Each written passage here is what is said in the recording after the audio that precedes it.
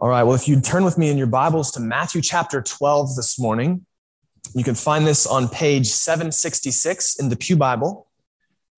Matthew chapter 12. And to bring you up to speed, if you're just joining us this morning, we've been working our way through the Gospel of Matthew for several months now.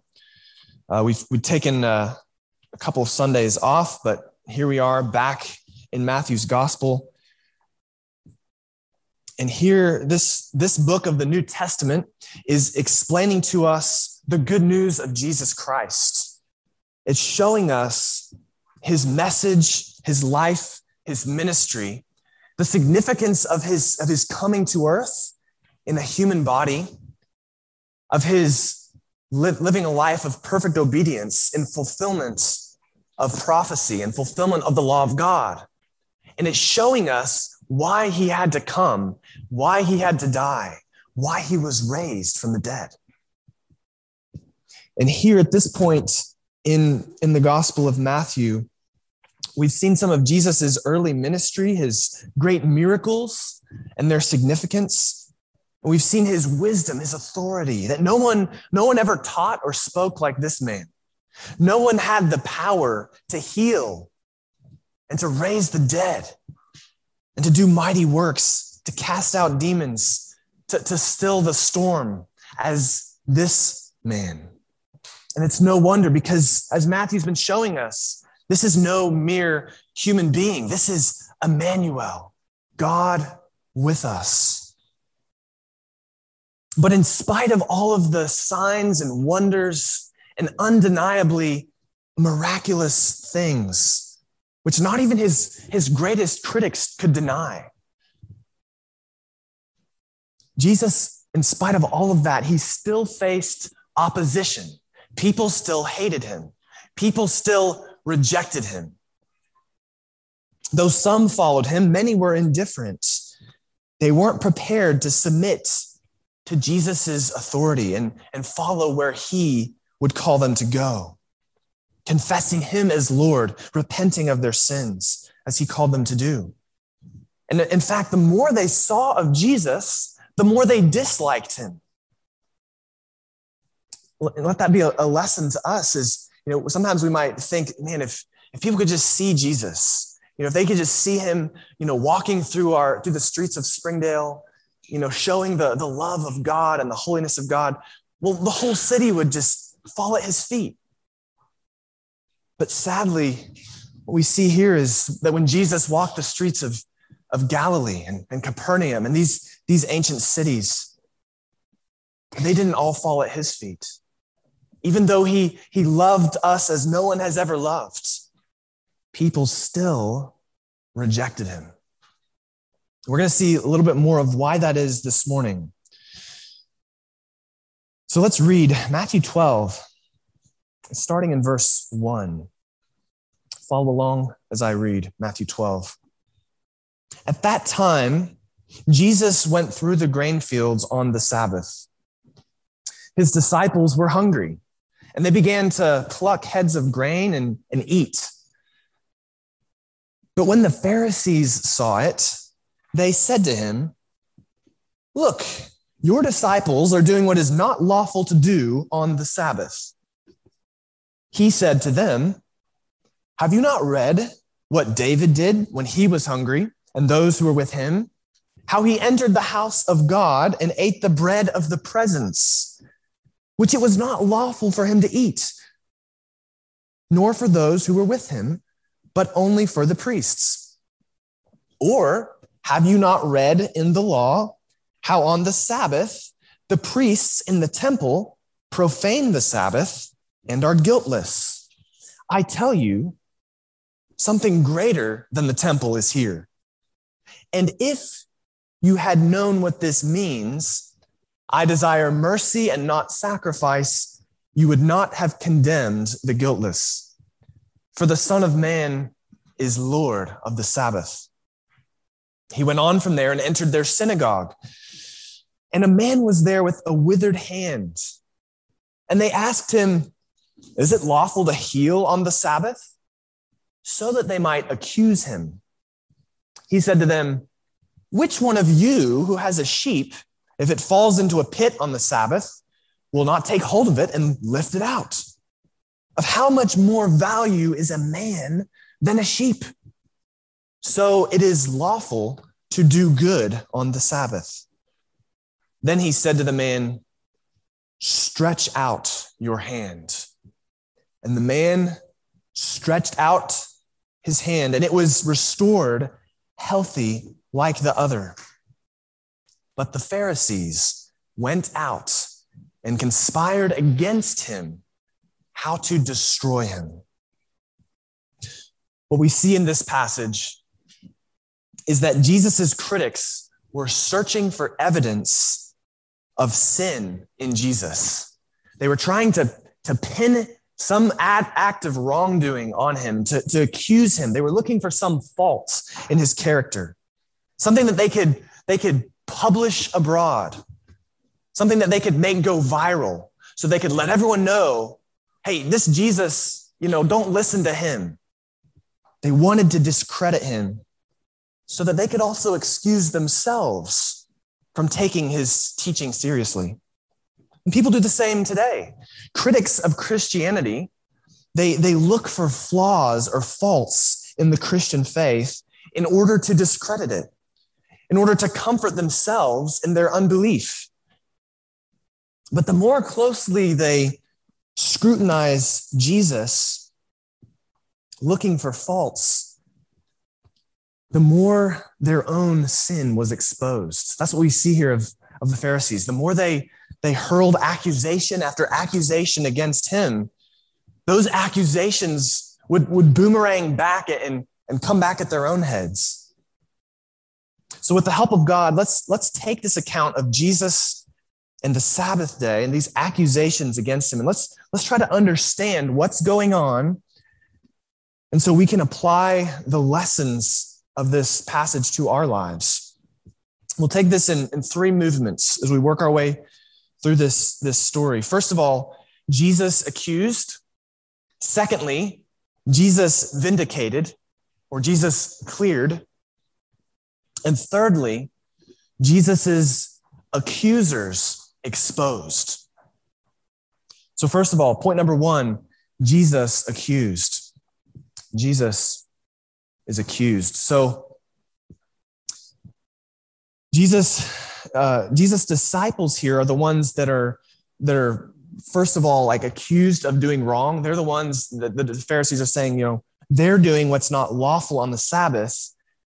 But really, they're not after Jesus' disciples. They're after Jesus. What the disciples are doing, Jesus is their teacher. He's their leader. They answer to him. And so they're looking for some fault, and they think maybe they can find it in the disciples so as to discredit Jesus. That's what we see in verse 10. Their real motive becomes clear. They asked Jesus in verse 10 so that they might accuse him. So one lesson we can learn right off the bat from this is that as we speak God's truth, we can expect controversy. We can expect opposition in this world. If you're looking to just live a non-controversial, peaceful life, which in one sense we're called to do, we're not to just be out looking for an argument. But we also have to recognize that as we speak God's truth in a world that is opposed to God's truth, the fight will come to us.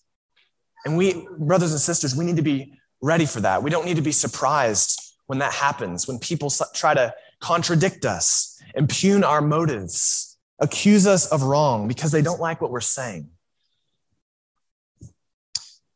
Now we see in verse 1 that Jesus and his disciples were passing through the grain fields on the Sabbath day. And this provided the opportunity for the Pharisees to accuse them of wrong.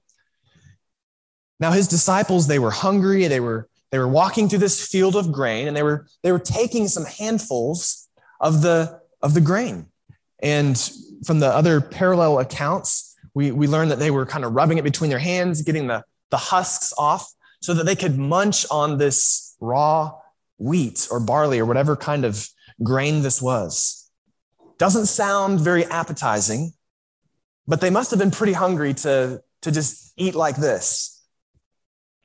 They must have been famished. Now, just to be clear, what they're doing here, they're not stealing. According to the law in Deuteronomy 23, according to the laws of Israel, in this agrarian society where there weren't fast food restaurants on every corner, there wasn't McDonald's that you could stop by and grab a burger on the way to church. What's being done here is not theft. Deuteronomy 23 said that if you go into your neighbor's vineyard, you may eat your fill of grapes as much as you wish, but you shall not put any in your bag. If you go into your neighbor's standing grain, you may pluck the ears with your hands, but you shall not put a sickle to your neighbor's standing grain.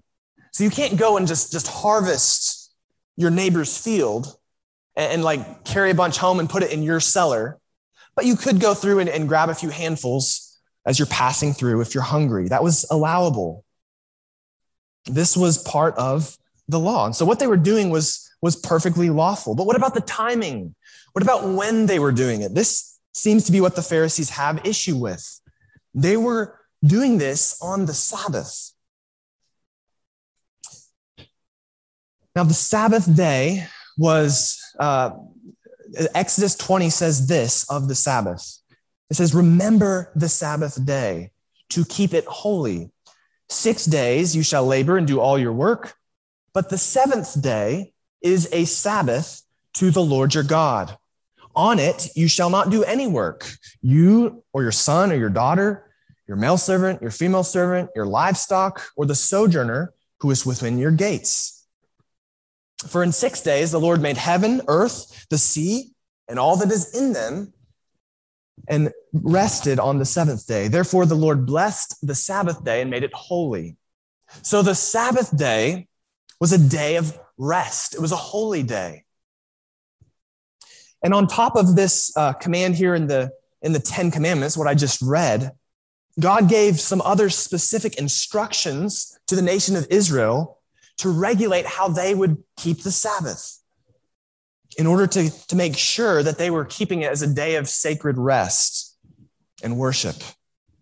In Jeremiah, for example, God reminded Israel to not carry loads in and out of the city because evidently, maybe they weren't like working their job technically on the Sabbath, but they were getting things ready for the next day.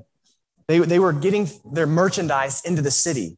And so really, they weren't setting the day aside as a day of rest and worship. And so God had to be real specific. I know some of you parents can relate to this, right? You got to be real specific with your kids sometimes. Listen, like I want you to take your clothes to the laundry and make sure you put them in the laundry hamper. Sometimes you got to be real specific. And so anyways, God had given them these certain rules for how they were to keep this special day. So, was what the disciples doing breaking God's rules for the Sabbath? Well, no, it wasn't. The Pharisees, the religious teachers who are confronting Jesus and his disciples here, what the disciples are actually doing is they're breaking their traditions. The Pharisees had they'd piled rules on top of God's rules, like somebody making a sandwich with way too much mustard and mayonnaise. And they had actually written down 39 forbidden categories of labor. These were man-made rules that they had constructed, kind of to make fences around the fence in order to keep them, supposedly to help them keep the Sabbath. And some of the rules they made was that they said that one who threshes, removing the kernel from the husk, and one who winnows, threshing grain in the wind, and one who selects the inedible waste from the edible, those were forbidden categories of work. So even if you walked along and you grabbed a grain of wheat and you took the husk off, they would say, oh, you're harvesting on the Sabbath day. You can't do that. And this is what the Pharisees were trying to accuse Jesus' followers of doing. They were trying to accuse them of reaping and harvesting on the Sabbath, just because they're grabbing a few handfuls to munch on as they're walking through the field. So we see that they were breaking the traditions of the Pharisees, but as I've already led on, they were not actually breaking God's law. And this brings us to our second movement. We see them accused. We see Jesus accused, but we next see Jesus vindicated. Jesus is cleared. He's vindicated of wrongdoing. He defends himself, as we'll see, from the scriptures. He goes to the word of God that evidently the Pharisees had kind of forgotten. Now, Jesus doesn't go to the Bible in order to say, hey, guys, listen, maybe what we're doing is wrong, but hey, look at King David. I mean, he did what was wrong too. And the priests, give us a break. What God cares about is just as long as your heart is in the right place, the particulars don't matter so much. That's not what Jesus is doing here. That's not what he's doing. His point here is to show that his disciples are guiltless in what they're doing. They're actually not doing anything wrong, even according to the law of the Old Testament, though they were breaking the man-made rules of the Pharisees. The Pharisees, as verse 7 shows, they were ones who were condemning the guiltless. Condemning the guiltless. And what's the reason? They've misunderstood the Bible. They've misunderstood the law of God. Jesus says over and over again, in verse 3, he says, have you not read? And again in verse 5, have you not read? That's to say, haven't you read the Bible? Don't you understand? And in verse 7, he says, if you had known what this means, you see that they read it, but they didn't know what it meant. I wonder how often we do the same thing. We read the Bible. We kind of skim over it in our devotion time. We've got 15 minutes or so, and I got to get my chapters in. And so we kind of read over it. We're familiar with the words, but we don't really know what they mean. We have a question, and I've done this before. I think, I'll study that out one of these days. I'll figure out what that means sometime when I have more time. And we end up missing and misunderstanding God's will for us as he reveals it in his word. The more we know of God's word, the more we will know of his will for our lives. Well, something that I'll point out just in passing is, as we come to a text like this about the Sabbath, maybe something you've wrestled with is, are we as New Testament Christians, should we keep a day of rest, a holy Sabbath, as it were? Does this command have relevance to us here in the New Testament now that Christ has come? Maybe that's one of those questions that you've kind of read over in your devotions and you thought, I'll study it out one of these days. I confess, I've done that for a while now. And in the past few weeks, I've been trying to dig a little deeper and figure out what the scriptures really teach about this, whether Christ would have his church to observe a sort of a Christian Sabbath or Lord's Day. And this is something that's requires some study, because there's passages that would seem to indicate one thing, and there's other passages that would seem to indicate another thing. And so, church, our calling is to try to understand God's word. It's not impossible to figure out. And as I've studied it, I do think that a case can be made from scripture that Sunday, called the Lord's Day in the New Testament, is a special holy day that acts as a kind of Sabbath, not exactly like the Old Testament Sabbath, but it acts as a kind of Sabbath day for the church until Christ returns, until we can finally enter the fullness of our rest in Christ. I say that recognizing that there's many great Christian folks that would disagree with me on that. This is not something that if you're wrong on it, you're going to go to hell. Okay, it's not one of those types of issues. You can be a part of this church and disagree with me on this. But I would encourage you, study this out. And I don't have time to give a full explanation of all the reasons why I think this morning in this message. And the reason I'm not going to do that this Sunday is because that's really not the main point of this passage.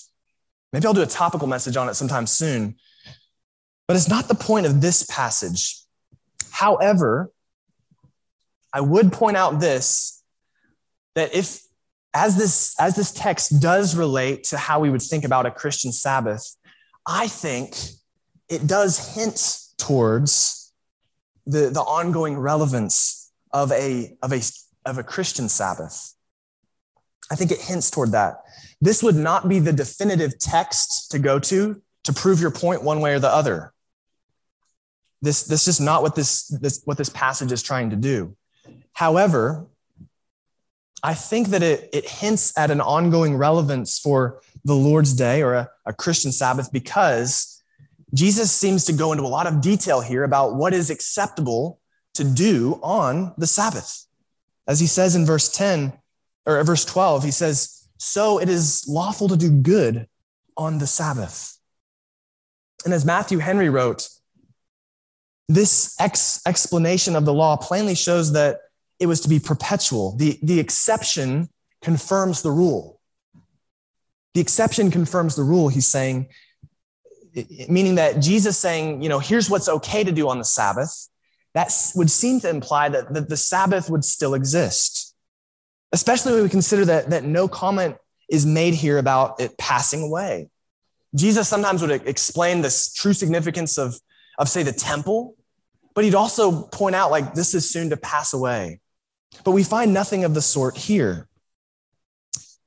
So again, I don't think this is the clincher, like the proof text that would prove a case for or against the Sabbath, but it is worth considering that Jesus seems to indicate some kind of ongoing relevance here. Anyways, I'm going to move on from that point. If you have questions about that, feel free to come talk to me after the service.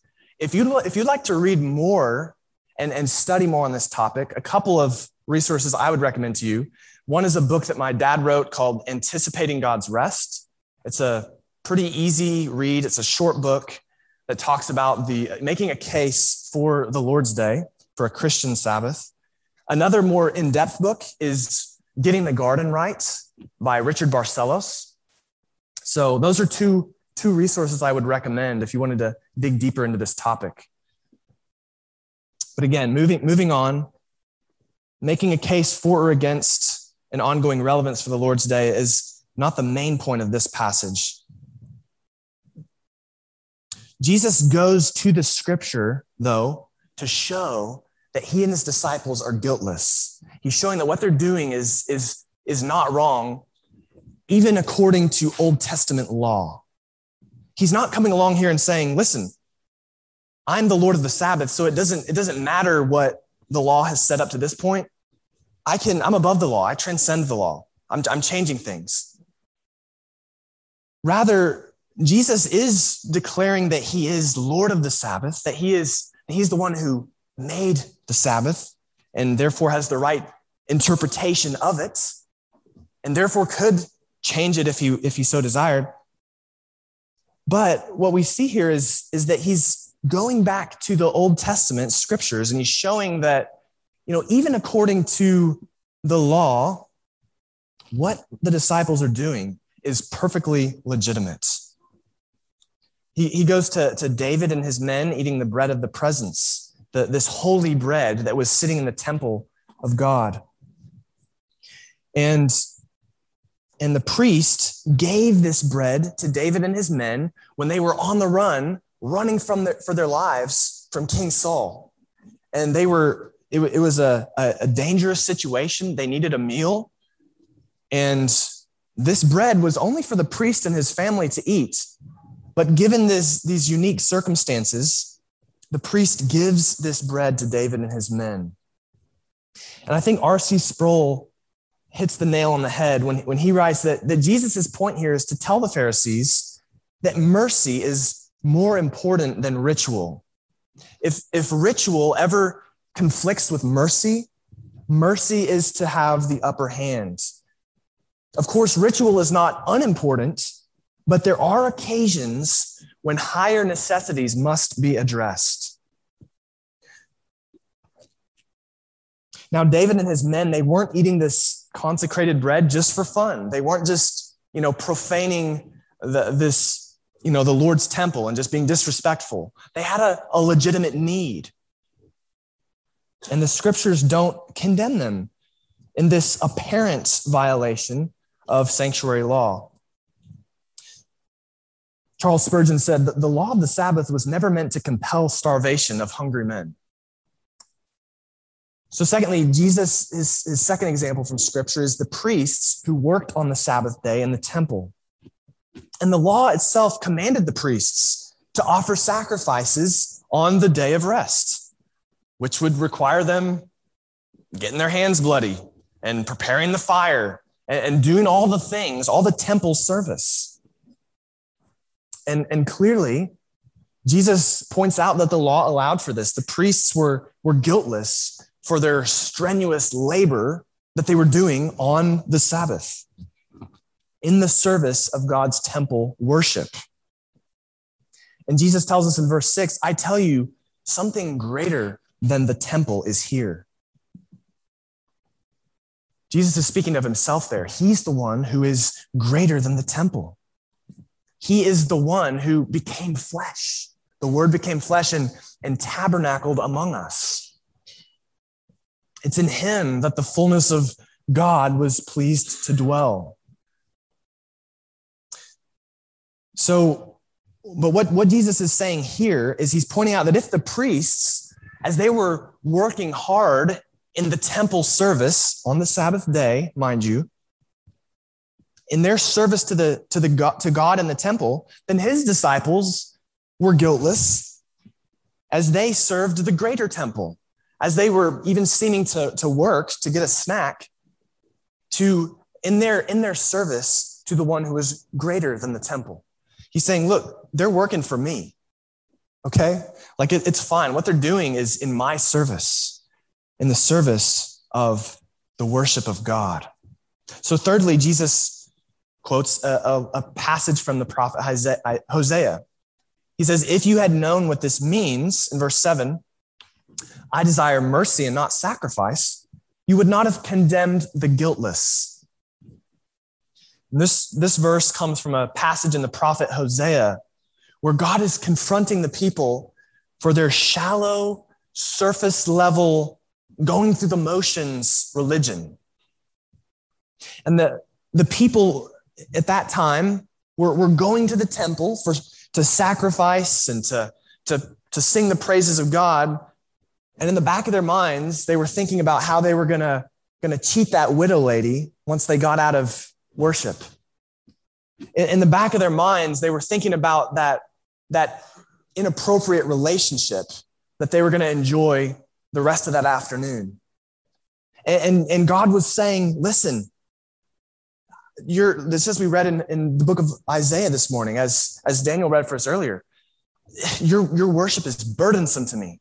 This going through the motions, surface level worship, I hate it. It would be kind of like knowing that your spouse was cheating on you and then getting a love letter from that spouse to you.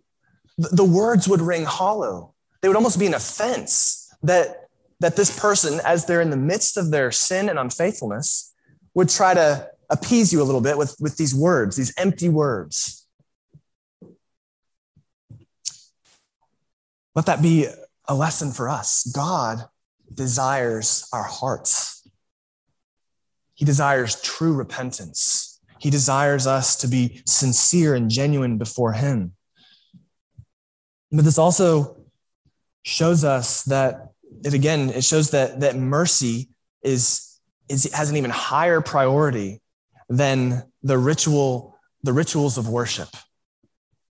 It would be kind of like if you're on the way to church and there's somebody lying on the side of the road.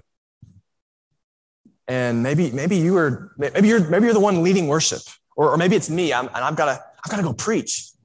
But there's someone lying on the road over there. I don't know if they need 911 or what. But what will people think if I'm late? I need to get there. I gotta keep going. Think of the parable of the Good Samaritan. Listen, if I did that, what would God think of my worship? The Lord would have us to prioritize mercy in that situation, even if it meant that I'm not here to preach and that somebody else, had to come up and preach, and I'm helping this person, as they're fighting for their life the rest of the day. The Lord, mercy over sacrifice. And so Jesus is defending his disciples here, saying, listen, they're hungry. It's okay. Even if they were seeming to break the Sabbath, which they're really not, mercy triumphs. They need to eat. As Spurgeon said, right? This rule was not meant to compel starvation. As Jesus said in the parallel passage, the Sabbath was made for man, not man for the Sabbath. All right, well, let's move on to our last point. We've seen Jesus vindicated here. But we also see Jesus' accusers exposed. We've seen the Pharisees come and they're saying, why are you all breaking the Sabbath, right? And Jesus' basic response is, haven't you read the scriptures? They're perfectly in bounds. And how do these Pharisees respond? How do they respond to being schooled by this poor, untrained rabbi from the backcountry of Galilee? Are they humble enough to admit, you know what, maybe we've missed the point here. Maybe we need to figure out, maybe we need to go back and reread some of those texts. Unfortunately, no. You notice that they don't have an answer for Jesus at the end of verse 8. And then when he comes to their synagogue, they're still out to accuse him. Verse 10 says, they asked him, is it lawful to heal on the Sabbath? So that they might accuse him. And then even after Jesus heals the man, I mean, if you needed a sign that maybe God was behind what this person was doing, you just watch this man with this withered up hand, and Jesus says, stretch out your hand, and the man is instantly healed right in front of you. That's pretty remarkable. That you'd think that at least they would say, you know what? Maybe he's got something here. At least let's go back and reread the scriptures, right? But what do they do? What do they do? When their inconsistency is pointed out, when their hypocrisy is exposed, they get angry. They hate Jesus all the more. And they go out and take counsel on how to destroy him. Verse 14 says, what an irony that they would confront Jesus' disciples for getting a snack on the Sabbath, but that they would go out and plot murder on the Sabbath, which that's not right on any day. It shows you where their heart is really at. They don't care about honoring the Lord. All they cared about was their reputation in their community, how they looked to other people. And when Jesus started to lift the mask and show that really they were not the holy, righteous people that they were trying to pretend to be, instead of repenting, they sought to kill Jesus. That's how much they idolized their own reputation. Whatever threatens that reputation, I'm going to fight it. People fight for what matters to them, don't they? The Pharisees' reputation, their good name as religious people, as people who are always right, that mattered to them enough that they were willing to fight people for it. What about you, though? What about you and I? How do we respond to other people when we're corrected? When somebody comes to us and they start showing how we're wrong about something. Or maybe we're not just misunderstood something. What if they start showing how we've been in sin? Is our initial response to get defensive? Do we start to fight for what matters to us, which is it being right? Being seen as someone who has arrived? Or do we recognize that we haven't arrived, that we don't have it all together, that in fact we're still learning, that we're still sinners? Sometime read the book of Proverbs and look at what it says about our response to reproof, rebuke, correction. The wise, those that love the truth, they appreciate it when people correct them. It's something that they recognize the value of being corrected. They realize they've got blind spots. And so when somebody comes to them and says, you know what, I think you're wrong about this, or you're in sin, you need to repent. That's an honor to them. They appreciate that because they say, you know what, maybe I am. I probably do have some things that I'm still wrong about. But it's the wicked, it's the fool, it's the scoffer who hates to be corrected, who runs from rebuke, who takes offense that someone would dare to contradict them. Listen, this is exactly what the Pharisees are doing here. And when we take offense, when others contradict us or correct us, we are showing ourselves to be very much like the Pharisees. We're showing what we really value. And it's not truth, but it's appearing to be right. It's appearing to have it all together. We would rather look right, even if it's a lie, than really know the truth of God for ourselves. That is idolatry of the most insidious kind. That we would despise the truth of God and care more about our own reputations.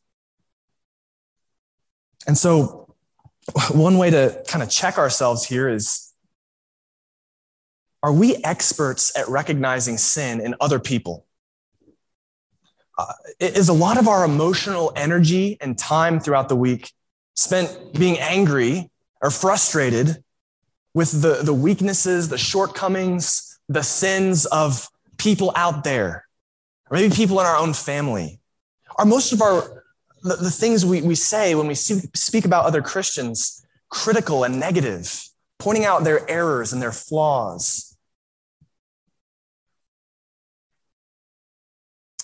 Those that are closest to God are most angry with their own sin. They most recognize their own faults. How much time do we spend in confession of our own sin, examining our own hearts, saying, "Oh Lord, search me, try me, know my heart. Help me to repent of any wrongdoing," versus saying, as we're reading the Bible, man, I know somebody who would need to hear this. Or as you're listening to this sermon, wow, I can think of some Pharisaical hypocrites right now. What about ourselves? Maybe we're that hypocrite this morning.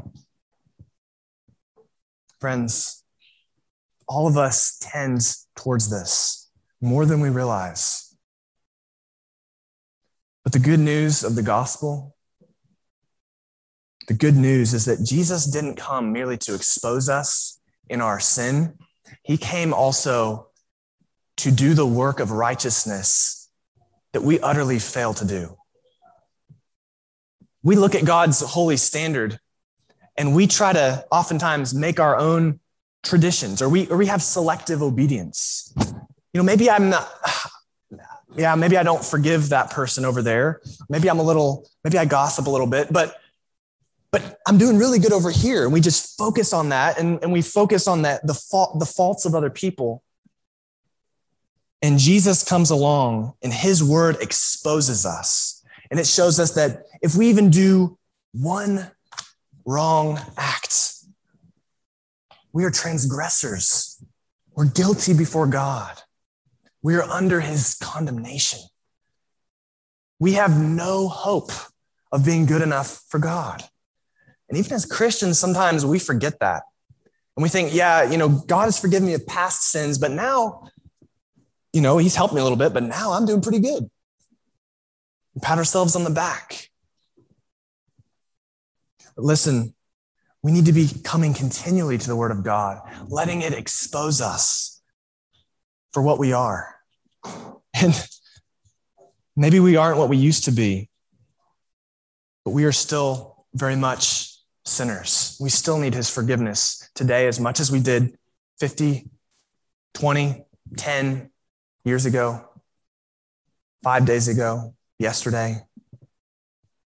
But for the grace of God, we would be punished forever.